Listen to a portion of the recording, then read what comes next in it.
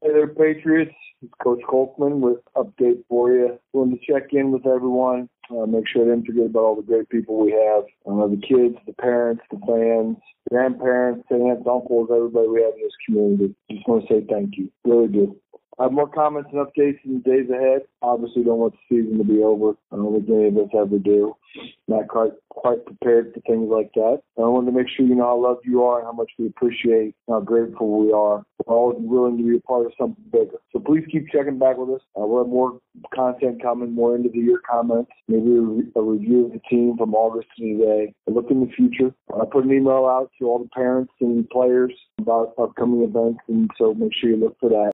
Today, though, I'm reminded of Winston Churchill. He said in the moment of World War II at the beginning, after England had been drawn in, right after the United States had been drawn in, he said they had been defeated in Europe, gotten a big victory in Northern Africa. Country and men were taking comfort in that. But Churchill wanted to remind everyone that where they were in the big picture of things, and wanted to encourage people to keep gritting it out. Now, I know football is not war, but I think the words are appropriate. He said, now this is not the end, it is not even the beginning of the end, but it is perhaps the end of the beginning. So our season ends Saturday night just outside Union Jail, but our fight will continue. And we aren't just talking about football, we're talking about fighting for the hearts and minds and the young people in this community and for the future of what we're trying to build. We want to invent tomorrow with young men that are tough, hard-nosed, hard-working, dependable, and reliable. Not just to be successful in football, but to be successful in life. So thank you, my friends, for understanding what football means in the grand scheme of things